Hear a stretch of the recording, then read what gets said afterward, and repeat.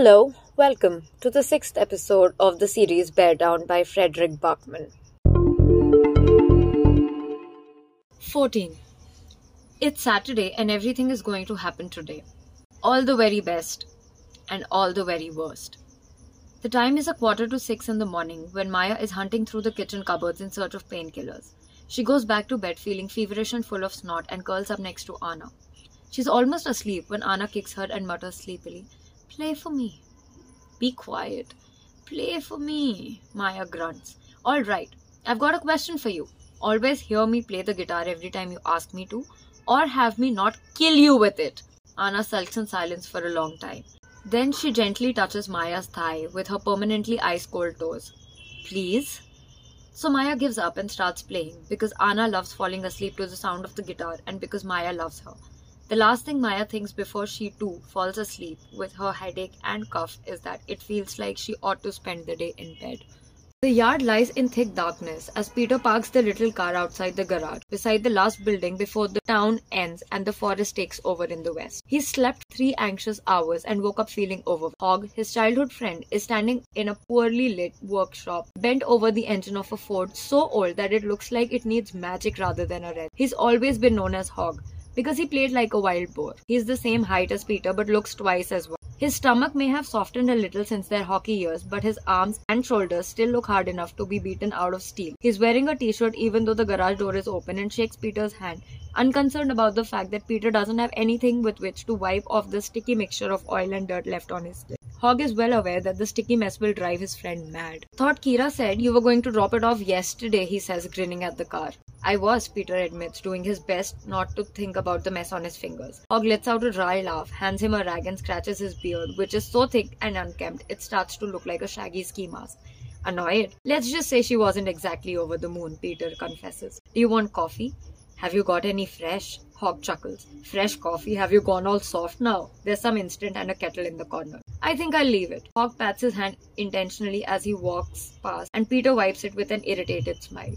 Friends for 40 years, still the same joke. Hogg grabs a torch and heads out into the yard, and Peter stands next to him shivering, full of the sense of inadequacy that only afflicts a man of a certain generation when he watches another man from the same generation repair his wife's car.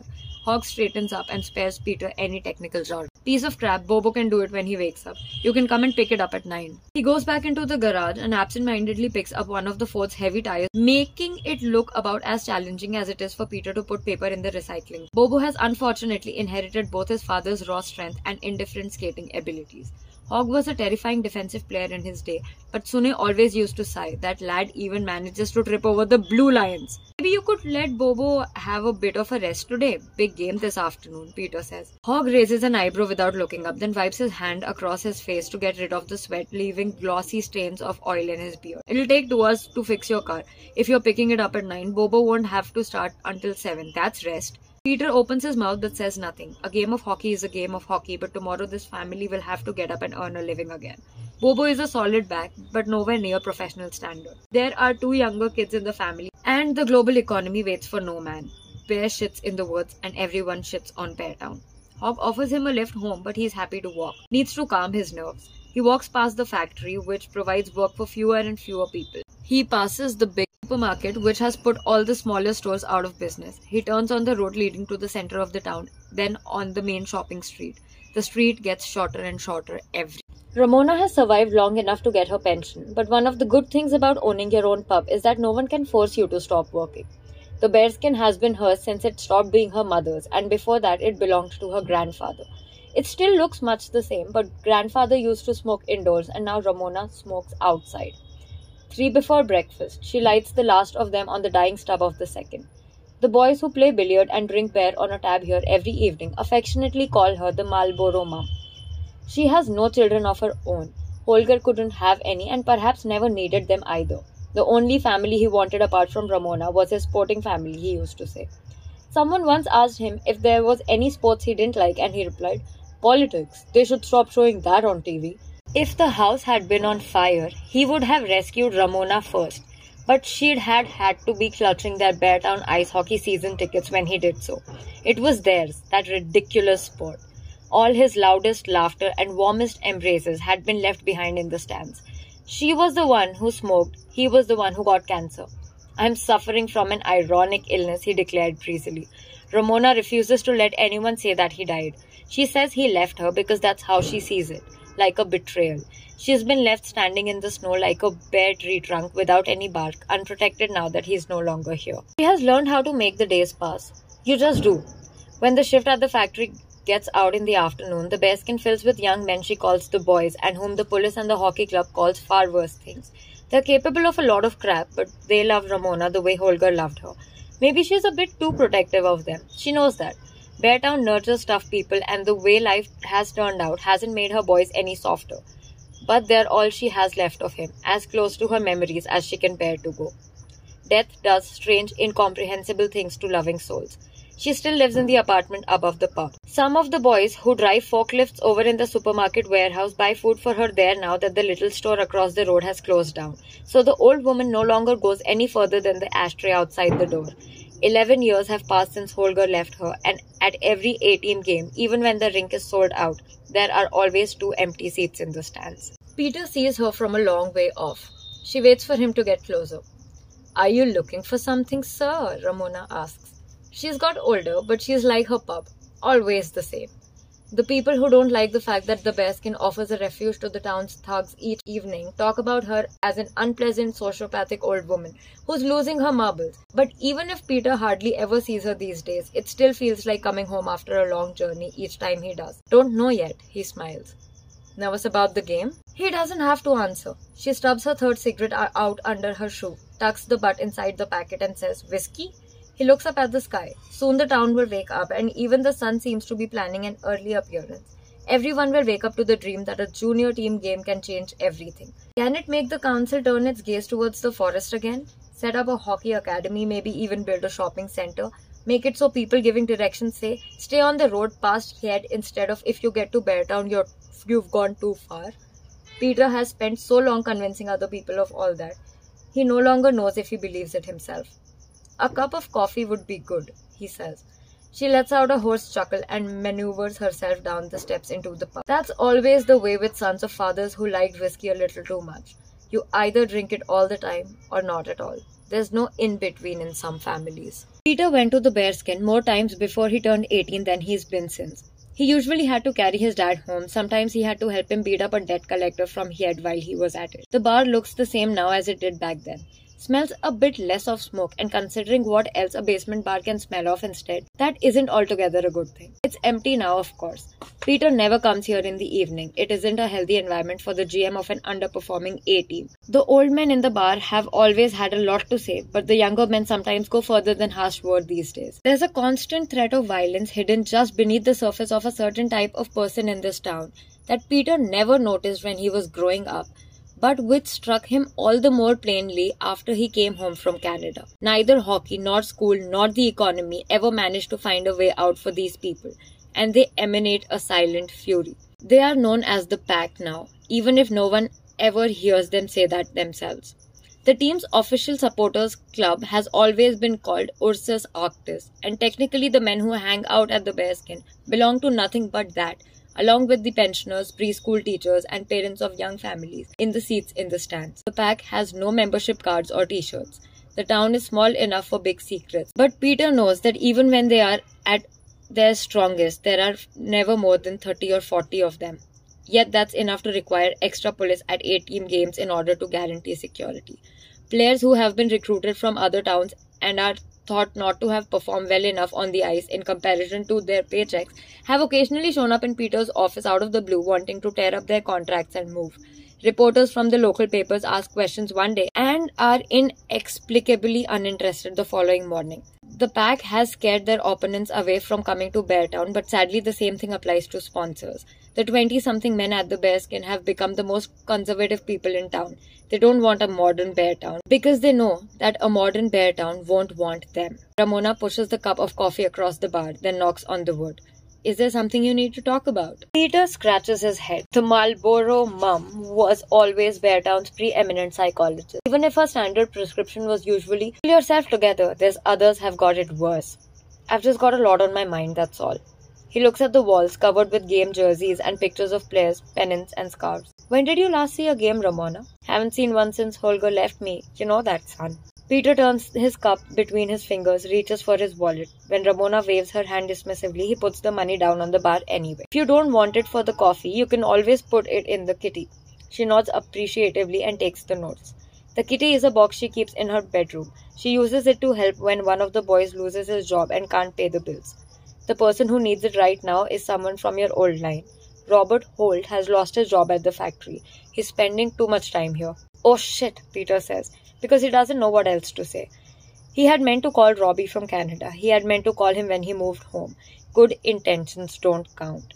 20 years is too long for him to know how to start the conversation now. Should he apologize? What for? How?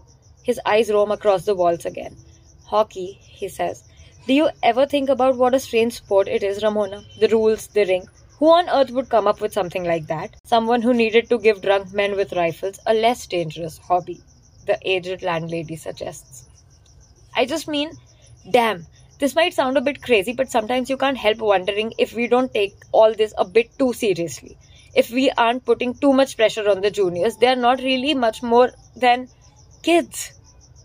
Ramona pours herself a glass of whiskey. Breakfast is, after all, the most important meal of the day. That depends what we want from the kids and what the kids want from hockey. Peter clutches his cup tighter. And what do we want, Ramona? What can the sport give us? We devote our whole lives to it, and what can we hope to get at best? A few moments, a few victories, a few seconds when we feel bigger than we really are, a few isolated opportunities to imagine that we are immortal. And it's a lie. It really isn't important. Silence settles between them, untouched. Only when Peter pushes his empty cup back across the bar and stands up to leave does the old widow drains her glass and grunts. The only thing the sport gives us are moments. But what the hell is life, Peter, apart from moments? The best psychologist in town. Kira gathers together Leo's pads, folds his laundry, packs his bag, and puts it in the hall. He's 12, he ought to do his own packing, she knows that. But she also knows that she's the one who has to drive him to practice and will have to come straight back to pick up half his things if he packs for himself. She's done, she sits down at the computer for half an hour. When Leo was at primary school, his teacher once told them during a parent consultation what he said when he was asked about what his parents did. My dad works with hockey. My mum writes emails. She puts the coffee on, takes a number of things off her list and on her calendar, takes several deep breaths and feels the heaviness in her chest. Panic attacks, the psychologist said 6 months ago, and Kira never went back after that. She felt ashamed, as if life wasn't happy enough, as if she wasn't content. How could she possibly explain that to her family? Panic attacks. What did that even mean? A lawyer, wife of the GM, hockey mum, and God knows she loves being all three of those, but sometimes she stops the car in the forest going one way or the other and sits in the darkness crying. She remembers her own mother on those occasions, the way she would wipe the tears from her children's cheek and whisper, no one ever said life was going to be easy. Being a parent makes you feel like a blanket that's always too small. No matter how hard you try to cover everyone, there's always someone who's freezing. She wakes Leo at 8. His breakfast is already on the table. She'll be driving him to practice in half an hour. Then she'll come home and pick up Anna and Maya so that the three of them can do a voluntary shift at the cafeteria during the juniors game. Afterwards, Leo will need driving to a friend's and Maya to one of hers, presumably. Then Kira hopes Peter will get back from the office in time for them to have a glass of wine together. Maybe some heated up lasagna from the freezer before he falls asleep from exhaustion. And she sits up until midnight answering emails in an inbox that never empties. Tomorrow is Sunday, and there will be hockey clothes to wash and bags to be packed and teenagers to be woken. Then back to work on Monday, and work, quite honestly, has been shit recently. Since she turned down the offer of promotion, the demands on her have, ironically enough, become worse. She knows she's only allowed to arrive last each morning and leave first in the afternoon because she is the best at what she does. But it's been a long time since she felt she was the best she could be. She doesn't have the time. She's not up to it. When the kids were little, she saw so many other parents lose control in the stands at the rink and she couldn't understand them, but now she does. The children's hobbies aren't only the children's hobbies. The parents put just as many hours into them, year after year, sacrificing so much, paying out such huge amounts of money, that their significance eats its way even into adult brains. They start to symbolize other things. compensating for or reinforcing the parent's own failure. Kira knows it sounds silly. She knows it's just a silly game in a silly sport, but deep down she's nervous too, as well as feeling nervous on behalf of Peter and the juniors and the club and the town today. Deep down, she could also do with winning at something. She goes past Maya's room, picks up some clothes from the floor, and when her daughter whimpers in her sleep, she puts her hand on her forehead. It's hot. In a couple of hours, Kira will be surprised by the fact that her daughter voluntarily and almost eagerly insists on going with them to the ring, regardless. She usually plays the martyr as hard as she can if she finds so much as a split end in order to have an excuse not to have to go to hockey. In hindsight, Kira will wish 1,000 times over that she had forced her daughter to stay at home. 15. There are plenty of things that hurt people without people ever really knowing why. Anxiety can act as internal gravity, shrinking the soul. Benji has always been good at falling asleep and bad at actually sleeping. He wakes up early on the day of the game, but not from nerves. That's never bothered him. He cycles away from home before his mum wakes up, leaves his bike at the edge of the forest, and walks the last few miles to Audrey's canal. He sits in the yard patting the dogs until the other two sisters, Katya and Gabby, also show up. They kiss their little brother on the top of his head. Then their eldest sister comes out and slaps him hard on the back of the neck with her open hand and asks if it's true he's called his teacher Sweet Cheeks. He never lies to Audrey. She slaps him on the back of the neck again, then kisses him just as hard and whispers that she loves him and that she'll never let anything bad happen to him, but that she'll kill him if she hears he's spoken to a teacher like that again. The four of them eat breakfast surrounded by dogs without saying anything much. They do this once a year, a quiet act of remembrance, always early in the morning so their mother doesn't find out about it. She has never forgiven her husband. Benji was too little when it happened to harbor any hatred, and his three sisters are somewhere in between. Everyone has their own struggle. When Benji gets to his feet, he doesn't ask any of them to go with him. And they don't ask where he's going. They just kiss his hair one after the other, tells him he's an idiot and that they adore him. He walks back through the snow to his bicycle, then goes off to the cemetery where he crouches down with his back against Alan Ovich's headstone, smoking joints until the pain is soft enough to let his tears start to fall. The boy's fingertips trace the warm lettering of the name on the stone. On this day, 15 years ago, early one March morning, Alan got out his hunting rifle before the family woke up. Then he took everything that hurt him and went straight out into the forest. It doesn't matter how many times you explain it to a child. No one loses a parent that way without knowing that all the other grown-ups are lying when they say it wasn't your fault. People feel pain, and it shrinks their souls. The minutes are creeping towards lunchtime. Kevin is standing in the garden dribbling a puck with soft, controlled movements in complicated patterns between 40 glass bottles placed around the ice. To anyone else, it would have looked like it was happening incredibly fast, but to him, each movement of his wrist feels leisurely. Time moves slower for him than other people. He doesn't know why. When he was little, he used to get beaten up by older kids because he was too good, until Benji showed up out of nowhere at training one day. They slept at each other's house every day for several months, read Benji's sister's old superhero comics by torchlight under the covers, and both their lives suddenly made sense. Their own superpowers united them. "Sweetheart," Kevin's mum calls from the patio door, pointing at her watch. As Kevin approaches, she carefully reaches out her hand and brushes some snow from his shoulder, lets her hand rest there for longer than usual, more gently than he's used to. She bites her lower lip. "Are you nervous?" Kevin shakes his head. She nods proudly.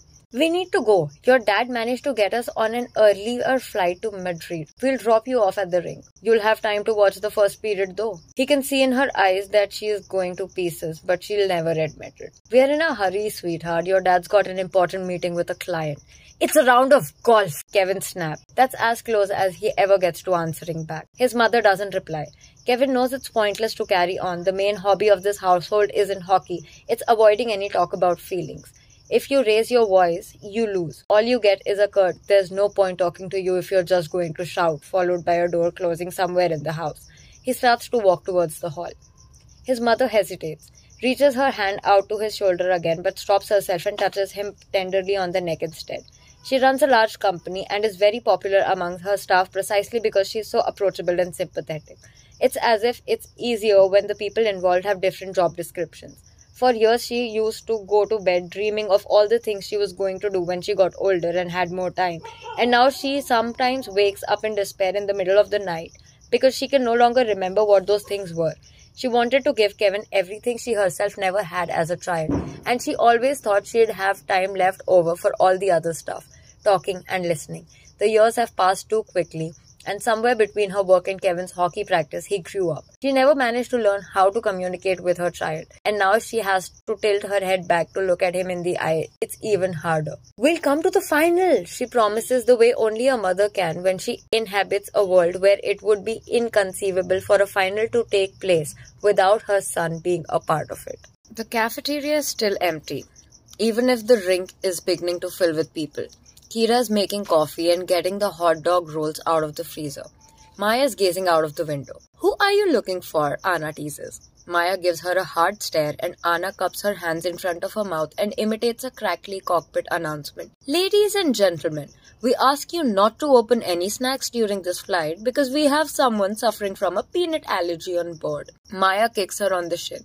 Anna jumps out of the way and goes on in the same voice. "We may let you lick the salt from the peanut." Kira sees everything, hears everything, and understands almost everything, but says nothing.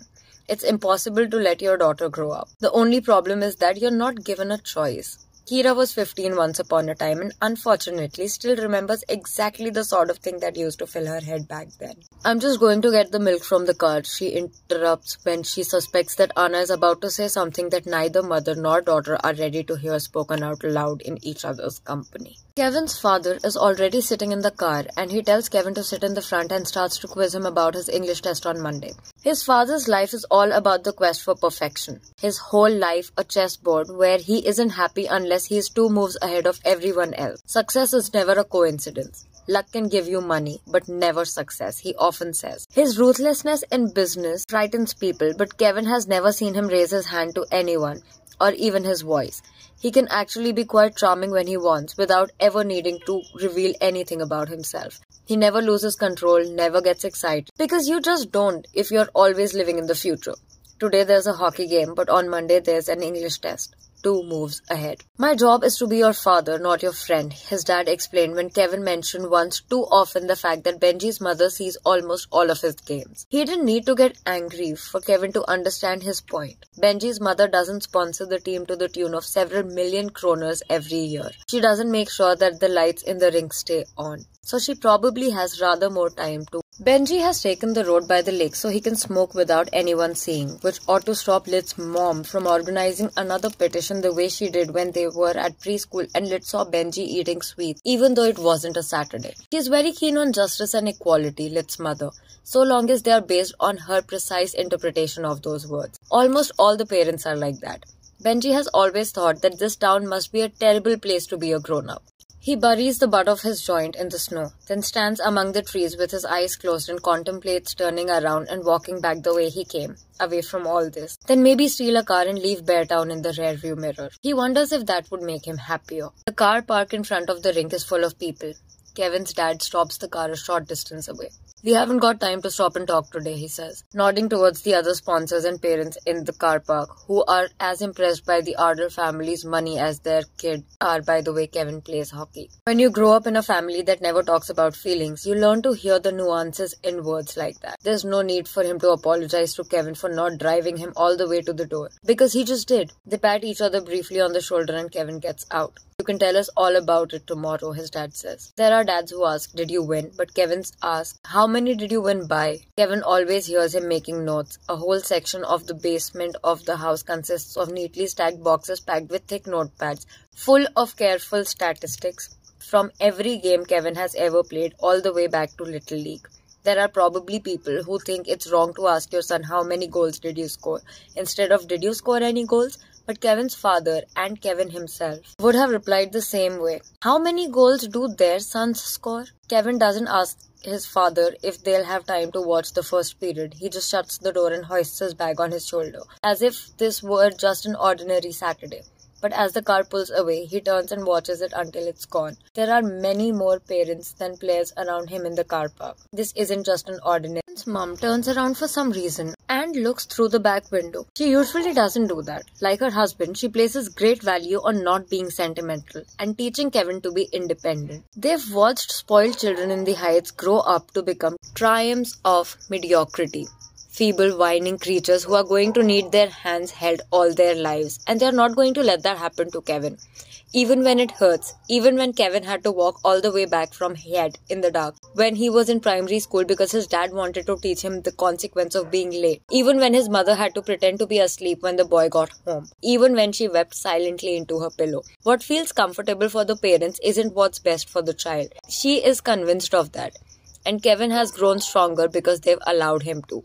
But Kevin's mother will always remember what she sees through the rear window that Saturday and how her son looks as he stands in the car park. On the biggest day of his life, he is the loneliest boy on earth. Ahmed tries to make it look like he is only walking past the cafeteria by chance and succeeds pretty much as well as if he's tried to claim he'd eaten his best friend's ice cream by mistake. Kira is heading in the opposite direction but greets him cheerily and says far too loudly, "Hi Ahmed, are you looking for Maya?" Kira gestures brightly towards the cafeteria and disappears down the stairs, but turns back and calls, "Good luck today!" Then she tenses her muscles and growls dramatically, the way she's heard teenagers do out in the town when they wish each other luck. "Knock him dead!" Ahmed smiles bashfully. In the cafeteria, Anna and Maya's voices grow louder in heated debate and Kira hurries down the stairs before one of the girls says something about boys that her mother would have to scrub away from her brain with soap, water, and copious amounts of Riesling. Benji is suddenly standing next to Kevin without Kevin having heard him arrive, his hand on his friend's shoulder and not a word about the fact that Kevin's eyes look shiny. In return, Kevin says nothing about anniversaries and symmetries. They've never needed to.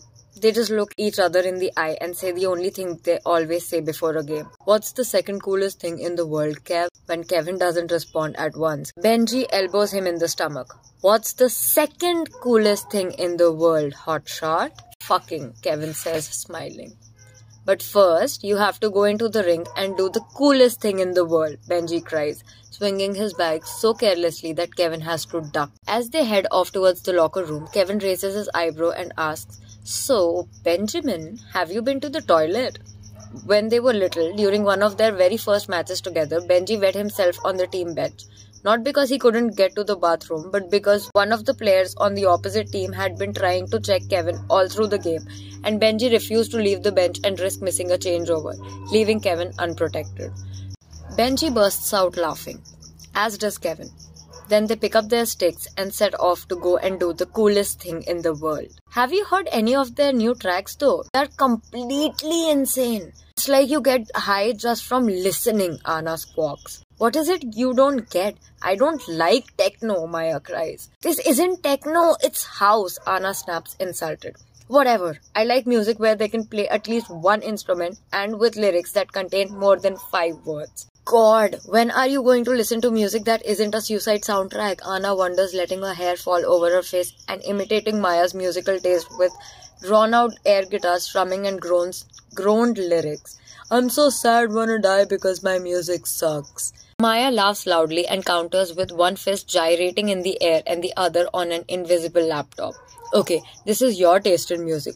Oomph, oomph, oomph, drugs, yeah, oomph, oomph, oomph, oomph." Besides them, Ahmed clears his throat.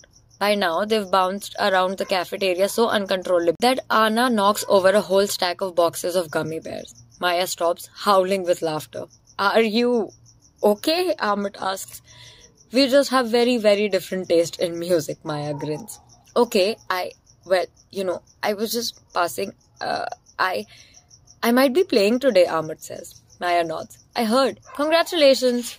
"Well, I'll probably be on the bench most of the time, but I'm on the team. But if you're not doing anything afterwards later, I mean this evening, or if you are not doing something, then I thought maybe I'd ask if you like with me." Anna slips on 2 packets of sweets and very nearly brings down the entire drink dispenser. Maya is laughing so hard she's almost sick. "Sorry, Ahmed, what did you say?" Ahmed is about to reply but isn't quick enough. Suddenly, Kevin is standing next to him, not bothering to pretend that he just happened to be passing by. He's here because of Maya. She stops laughing when she sees him. "Hi," he says. "Hi," she says. "Your name's Maya, isn't it?" She nods wearily, looks him up and down. "Yes, what's your name?" It takes Kevin a few seconds to realize that she's joking. Everyone in Beartown knows his name. He laughs. Ephraim Von Shit Magnet at your service. He bows theatrically, even though he hardly ever makes jokes, and she laughs. Amit stands alongside, hating the fact that it's the best sound he knows, and it's not from him. Kevin looks at Maya in fascination. We are having a team party at my place tonight to celebrate our victory. My parents are away. Maya raises a skeptical eyebrow. You seem very sure you're going to win. Kevin looks like he doesn't understand. I always win. Really, you do you? Ephraim the shit magnet, Maya laughs. One shit magnet, please, Kevin grins. Maya laughs. Anna crawls to her feet and adjusts her hair awkwardly. Will Benji be there at the party? Maya kicks her on the shin. Kevin nods cheerily at Maya. There, you see? Bring your friend. It'll be cool. Then he turns towards Amit for the first time and exclaims, You'll come too, won't you? I mean, you're part of the team now. Amit tries to look self-assured. Kevin's 2 years older, and that's crushingly obvious as they are standing next to each other. Can I bring a friend too? He asks quietly. Sorry, Ahmed. This is just for the team, yeah? Kevin replies, slapping him on the back. My name is Amit, Amit says, but Kevin has already walked off. Maya and Anna go back into the cafeteria, still laughing. Amit is left alone in the corridor. If he gets a single chance to make a decisive move in the match this evening, there's nothing he wouldn't give to make the most of it.